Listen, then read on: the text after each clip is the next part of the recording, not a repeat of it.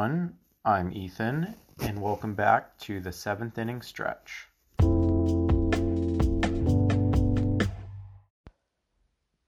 As we all know, we've been living with COVID for over a year now, and just as it's hurt many, the MLB and its teams were not immune to these financial losses. These losses that came from not having the ticket sales or fans in the stands spending ridiculous amounts of money at the stadium have fueled a lot of moves within teams this offseason. At the beginning of the offseason, many teams were releasing players that they saw to be overpaid or not worth the money in order to make room in their player salary budget, claiming COVID as the reason for them not having enough money to spend on these players.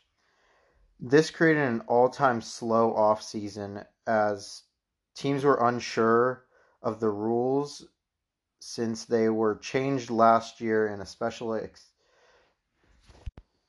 As we all know, we've been living with COVID for over a year now, and just as it has hurt many, the MLB and its teams were not immune to the financial losses. These losses primarily came from not having the ticket sales and the usual fans in the stands that would spend ridiculous amounts of money while at the stadium.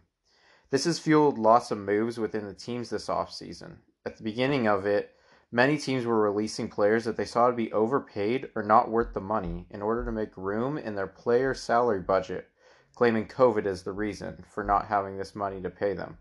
This was an all-time slow offseason since the teams were unsure if the rule changes made last year would stay in place this coming year since we are still in COVID.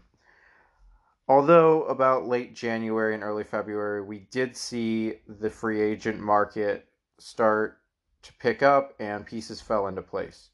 With these moves, we saw the big market teams dominate and really stretch their budget in an attempt to make World Series worthy teams, while on the other hand, some of the smaller market teams were extremely conservative and left plenty of room within their budget to a point where some were just saying that they didn't spend any money and just decided to throw the season in hopes of making money back from what they lost last year.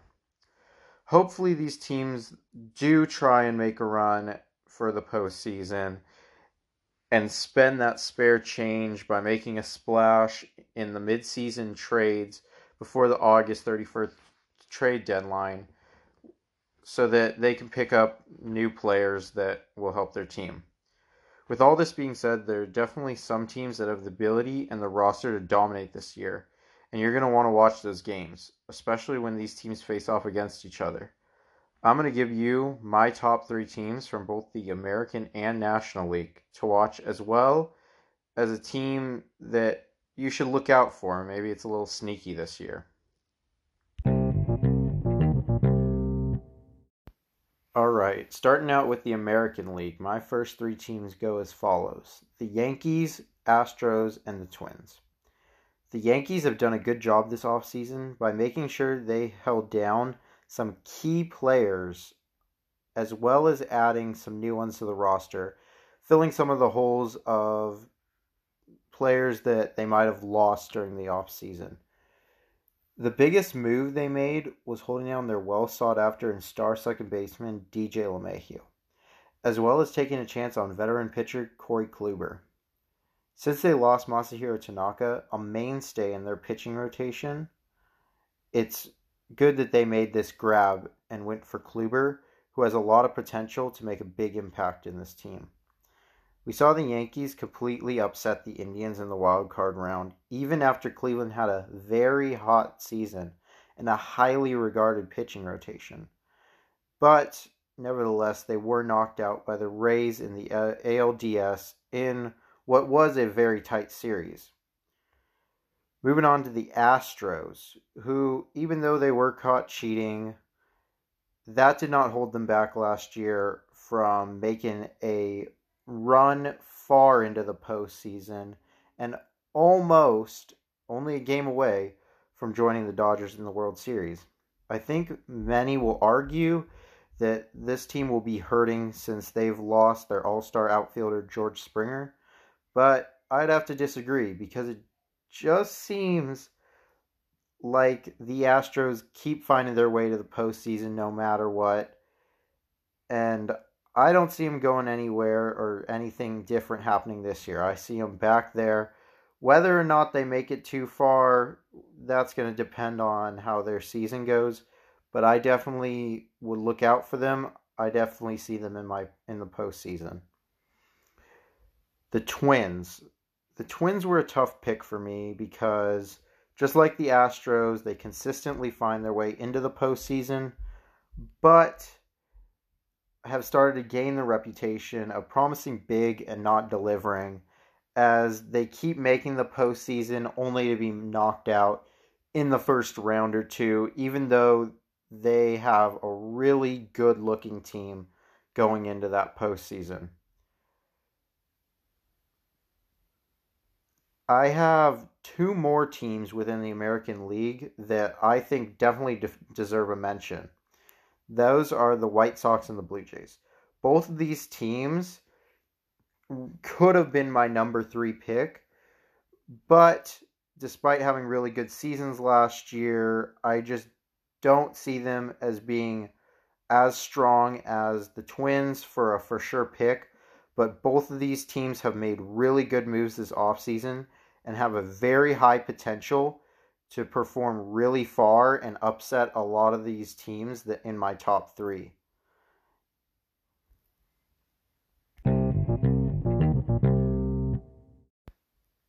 And into the National League. My top three teams are going to have to be the reigning world champ Dodgers, the Padres, and the Braves. The Dodgers, while losing some players here and there, ended up picking up a few players to fill the spots. The Dodgers are still the same team we saw win it all last year, and I don't see what's stopping them from doing it again. The Dodgers have a great offense, producing the second most runs batted in and led all of MLB in home runs within the 2020 season. The other thing that is going for them is a great starting pitching rotation, especially after picking up the 2020 Cy Young winner, Trevor Bauer. That means they now have three Cy Young winners within their rotation that was already solid last year and can only be better this year.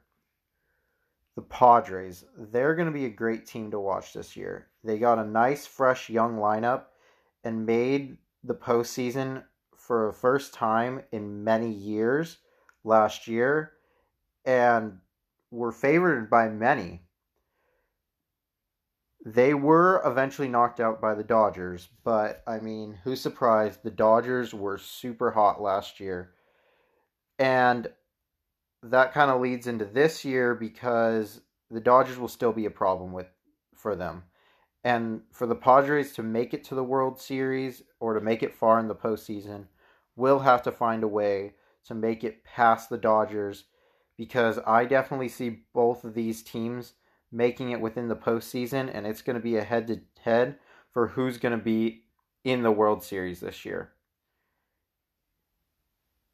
And again, in what I mentioned was an extremely slow offseason, the Padres not only capitalized on the slowness, but greased the wheels of free agency signings and trades. They had a huge buzz around them when they acquired Blake Snell and Yu Darvish, as well as getting Joe Musgrove. Three very high-level pitchers who are added to their rotation makes them very dominant and something I think a lot of teams will not be looking forward to face.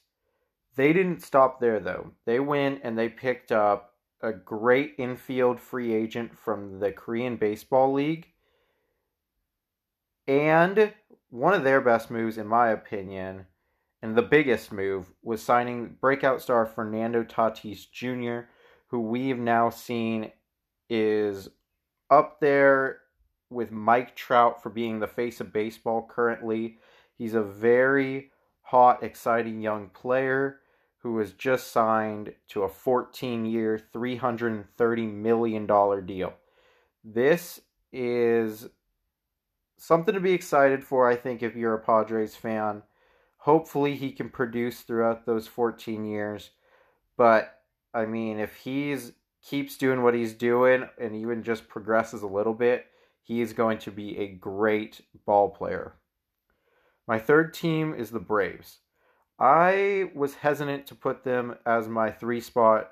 I didn't know if they were more of a 3 or a 4, but after seeing them last year, there's no doubt in my mind they're a solid team.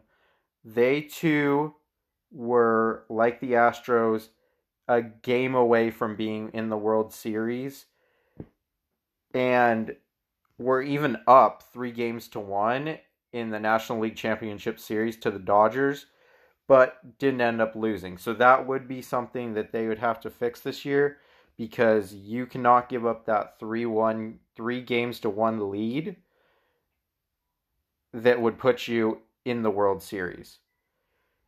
They, unlike some of the other teams I mentioned, did not make as many moves in the offseason.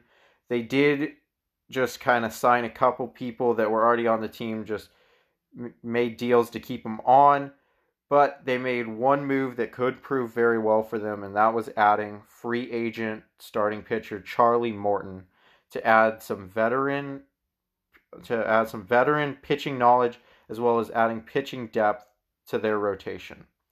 And like I said, the Braves are not something that I think are going to be over the top spectacular this year, but I think they're in a very nice spot where they might fly under a lot of people's radar, but I see them definitely being a contender in the postseason this year. Some big honorable mentions are going to have to be the Mets. The Mets have made a huge amount of moves. Maybe not as much as the Padres, but they have made quite a few moves after getting new owner Steve Cohen, who went out and right out of the gate stated that money is no matter for him. He wants a winning team. They made the moves. They got a good-looking team right now. They almost got my 3 spot, but like I said, last year they were not amazing. This year they made a lot of moves. The team has a lot of potential, but if that potential isn't capitalized on, they're not going to go far.